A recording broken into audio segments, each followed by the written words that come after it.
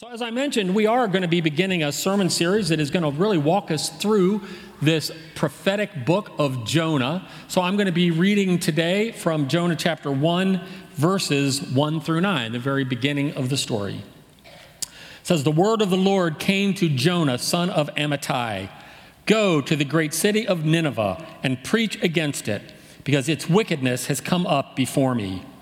But Jonah ran away from the Lord and headed for Tarshish. He went down to Joppa, where he found a ship bound for that port. After paying the fare, he went aboard and sailed for Tarshish to flee from the Lord. Then the Lord sent a great wind on the sea, and such a violent storm arose that the ship threatened to break up. All the sailors were afraid, and each cried out to his own God, and they threw the cargo into the sea to lighten the ship. But Jonah had gone below deck, where he lay down and fell into a deep sleep. The captain went to him and said, "How can you sleep? Get up and call on your God. Maybe he will take notice of us so that we will not perish." Then the sailors said to each other, "Come, let us cast lots to find out who is responsible for this calamity." They cast lots, and the lot fell on Jonah. So they asked him, "Tell us, who is responsible for making all this trouble for us? What kind of work do you do? Where do you come from? What is your country? From what people are you?" He answered, "I am a Hebrew, and I worship the Lord, the God of heaven, who made the sea and the dry land." This is the word of the Lord. Thanks be to God. All right, was everybody ready for summer? Yeah, okay, good. I like that. Great. Yesterday was beautiful, wasn't it? Right? Beautiful day. I don't know about you, though. It feels to me this year like summer, or like winter, I guess, hung on for a really long time. I don't know if that's just me. Maybe it's because I'm retiring in a few weeks. I don't know. And it just seemed like it's taken forever to get here. I don't know. But next weekend, finally, is Memorial Day. The Early Childhood Center here at church actually had their last day on Thursday. I know the public schools are going to be wrapping up here in the next week or two. Swimming pools in my neighborhood are starting to open up all over the place. And I know that for a lot of families, too, summer means the chance to actually get away, right, for a well-deserved vacation. I know that's always a part of summer I really look forward to. I love taking trips. I love to travel. Ever since I was a little kid, I've really loved the opportunity to go somewhere and see something new that I've never seen before. In fact, if you ask my wife, if you ask Karen, she'll probably tell you that planning a trip is actually as fun for me as actually then taking the trip. I don't know. It really is true for me. I love it. In my free time, lots of people find me with maps and travel guides and reading through those and figuring out a trip to take and kind of like, how long is it going to take to get from here to here? And if we're over here, can we squeeze in a side trip over there? And just laying all that out and figuring out a whole itinerary for is really, really fun for me. And I appreciate almost every type of landscape that you can go to visit. I really do. It doesn't even matter where we go. I like mountains and deserts, forests. I even like spending time in cities that I've never been to before, but probably my favorite place is being on the water. I don't know why, I just love being on the water. There's something about that feeling of being on a boat, like in the prow of a boat with your face into the wind, just that feeling. I love that. I love sitting on a beach and, digging your feet into the sand. Even if you're on a rocky coast, wading through the tide pools, dangling your feet from a dock into a lake. Anything that's like water related are just my favorite kinds of places. So it's probably no surprise then that this summer after my retirement in June, we're going to go spend a couple of weeks at the beach. I'm really looking forward to that. But then after we've lounged around on the beach for a little while, we're actually taking a trip down the Atlantic coast that's actually going to involve no fewer than 7 ferries out on the water to get us from one place to another. Places like Ocracoke Island and Cape Lookout, Bald Head Island, Cumberland Island, all these barrier islands along the coast you have to take ferries to get out to. And I can't tell you how much I'm really looking forward to that, to relaxing on the water for a few weeks. I mean, does that sound enticing to anybody else, or is that just me who loves the water like that? You love the water too, Janelle? Yeah, right. So I use that because I think it's interesting. This week we're beginning this sermon series, right, on Jonah, this Old Testament prophet Jonah. And as you heard, like in that opening scripture reading, it would seem that Jonah also really wanted to be out on the water. right? Did you pick up on that? The story tells us that when Jonah heard the call of God telling him that his next task as a prophet was to go to this city of Nineveh. Now Nineveh is an inland city, right? It's inland from where he is in Israel. It's in the middle of what today would be modern-day Iraq, right? And it seems like the first thing when God told him that's what he's supposed to do, the first thing that occurred to him to do instead was to head for a port city, Joppa, and then get on a ship and head out onto the Mediterranean Sea, right, for this place called Tarshish. Now, it's really interesting to me, this Hebrew word Tarshish that we read about in that scripture, it's usually translated as a place name, right, as a name of an actual city, and it probably was, but the more basic meaning of this word Tarshish actually is out on the open sea. Out on the open sea. In fact, there are several ports that we know about in the ancient world along relatively uninhabited parts of the Mediterranean coast that the Hebrews referred to as Tarshish. It's probably equivalent almost like the name Portland for us, right, of the land of a port. And when you say Portland, it's like, well, do you mean Oregon? Do you mean Maine? There's a Portland. There's other Portlands as well, right? And from the Hebrew perspective then, Tarshish really could be just any place, anywhere that's out far away on the open sea. So when Jonah receives this calling from God that he doesn't particularly like, he kind of says, in effect, nope, you know what? I'm sorry, God. I've got other plans. I'm taking a cruise. I'm out on the open sea. And he's like, you can try to reach me, God, but I'm pretty sure they don't have cell phone service out there. Which I realized as I was writing this probably sounded a little too much like what I've told David about my time on the Outer Banks and the Barrier Islands this summer, you know? I'm retired, you can try to call me, but I don't know if my phone's gonna work out there. I don't know. So, but just so David can't take this sermon, right, and try to draw some kind of parallel between Jonah fleeing for Tarshish out on the open sea and me retiring from Living Word and being out on a bunch of ferries out on the coast, right? Let me say this, right? No, I already tried to run from God's call on my life. I already tried, and I learned that it doesn't work. It just doesn't work. In fact, when I was about 10 years old, probably 10 years old, when I first thought I felt God's call on my life to be a pastor. I remember being on a visit to my aunt's house. It was my dad's sister's house. After I had this big speaking part, this big part in a children's program at my church, I remember telling her how great it was and how neat it was to serve in church that way, and I'm going to be a pastor when I grow up.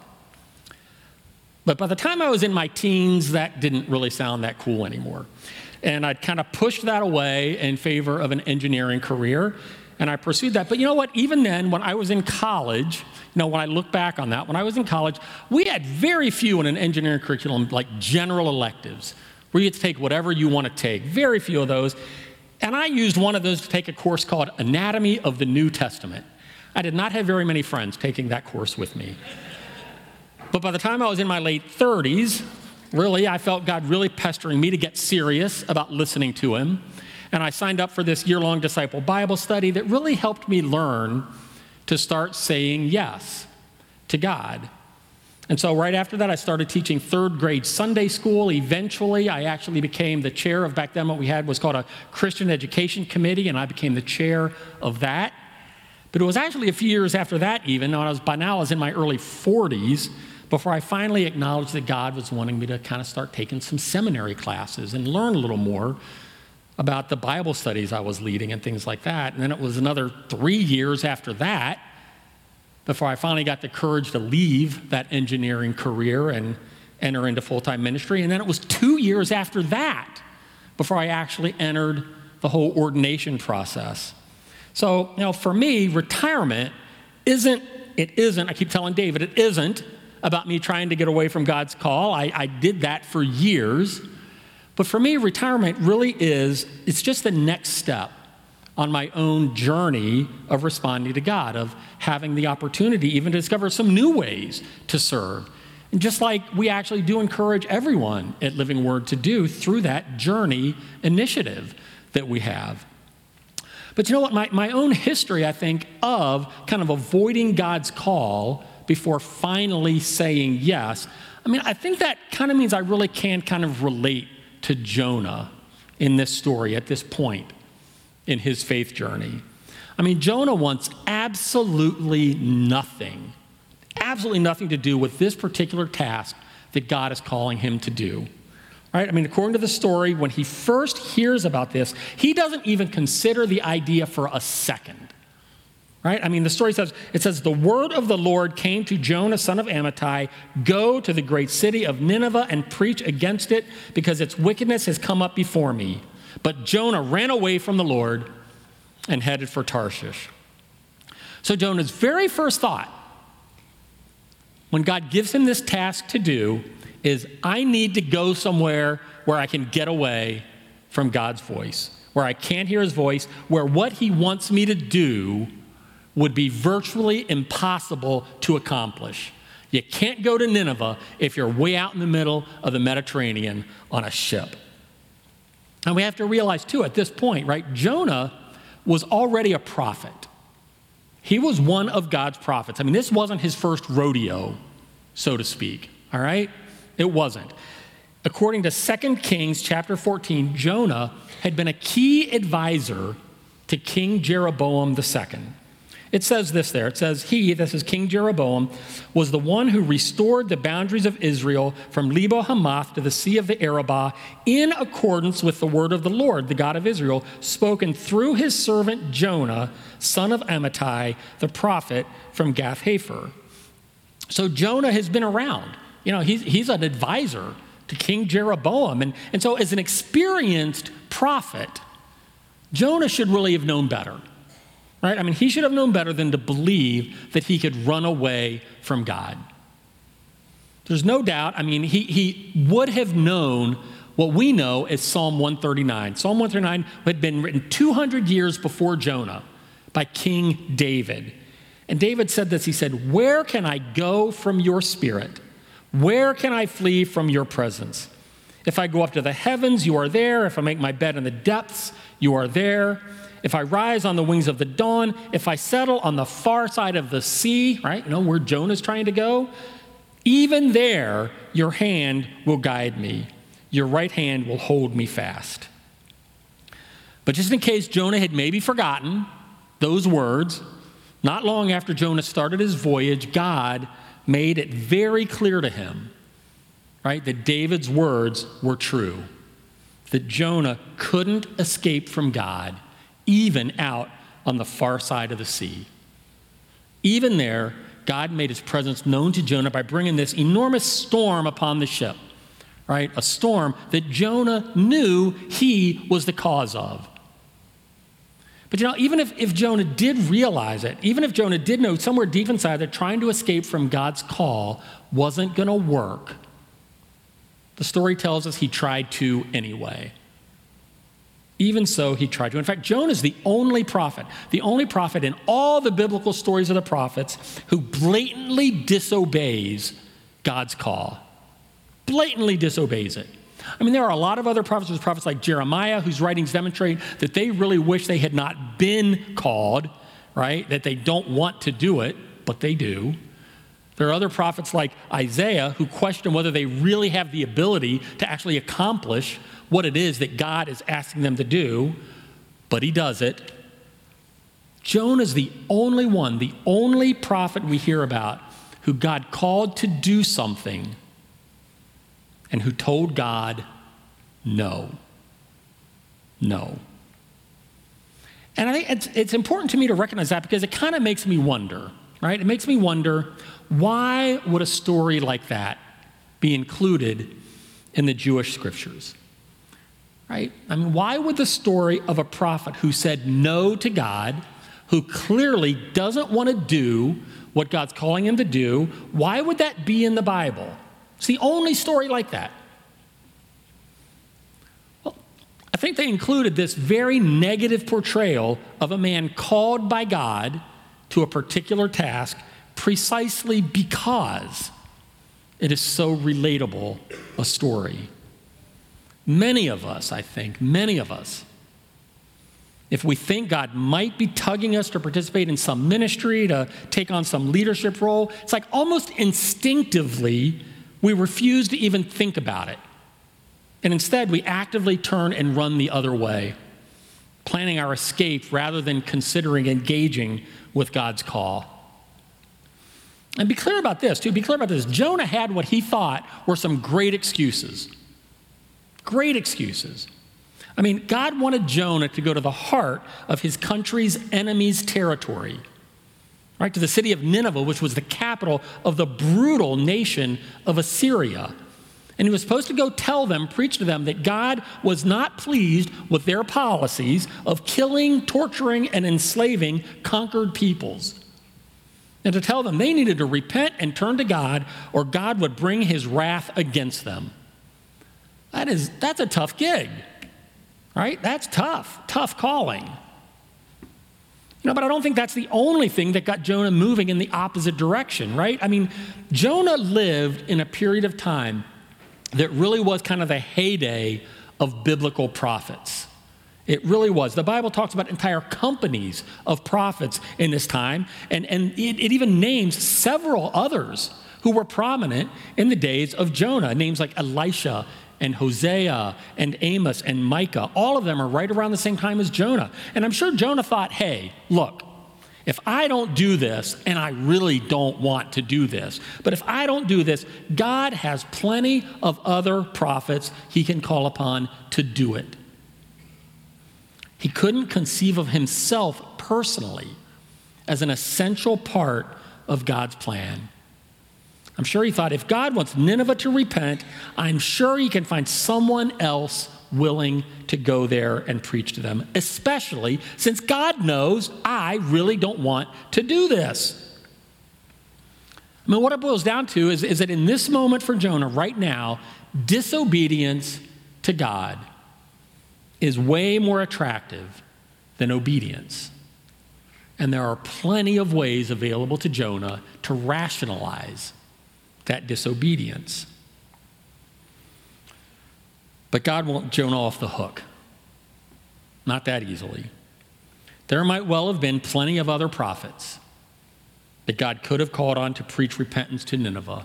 In fact, the Bible actually tells us there's a book in the Bible from about 100 years later where a prophet by the name of Nahum would actually write a condemnation of Assyria, very much of Nineveh, like the things that God wanted Jonah to preach. It's right there in the Old Testament. I'll bet you have never heard a sermon on Nahum before.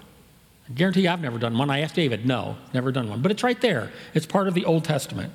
But you know what? None of Jonah's excuses matter. They don't matter. God persists in his pursuit of Jonah. Jonah experiences firsthand the God that this great English poet you've probably never heard of named Francis Thompson called the Hound of Heaven.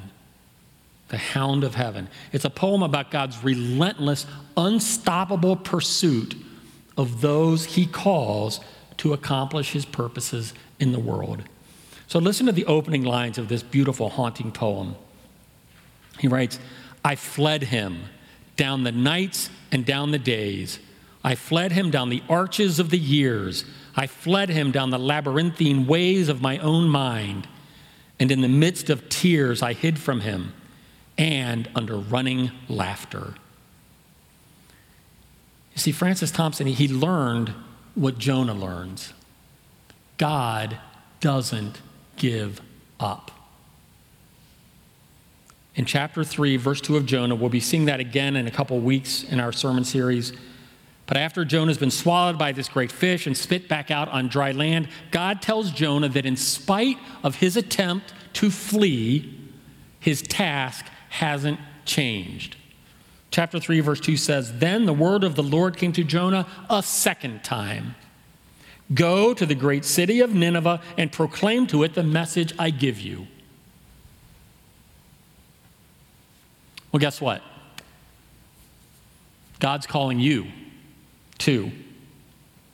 Each and every person who follows Jesus Christ as Lord is being called to some task, to some ministry that God needs you specifically specifically you, to do if God's will is to be done on earth as it is in heaven.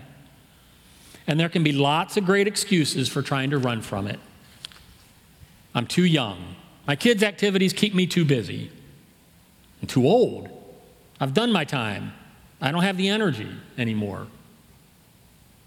I'm no one special. There's hundreds of people who could do that instead of me. I don't know, God, what you're asking me to do doesn't sound very fun.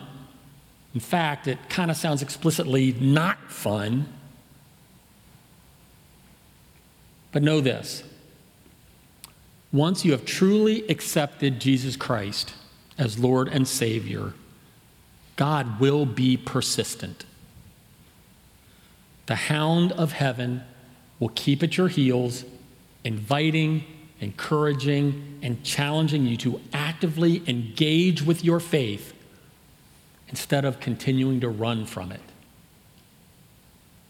So this is the caution, right? This is the caution with summer approaching, as our sermon series title says.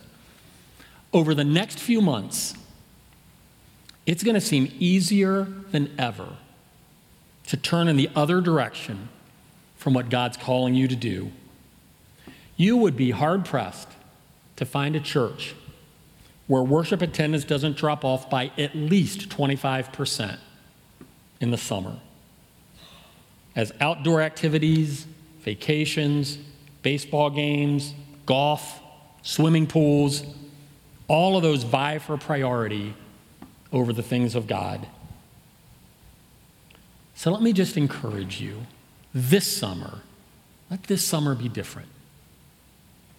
This summer, take time to consider how you can respond to God's pursuit of you. Stay engaged with weekly worship. If there's some ministry at Living Word that's been on your heart to start being involved in, but you're putting it off, don't say, I'll wait and talk to them about that in the fall. Just do it. Talk to someone about it. Do it now.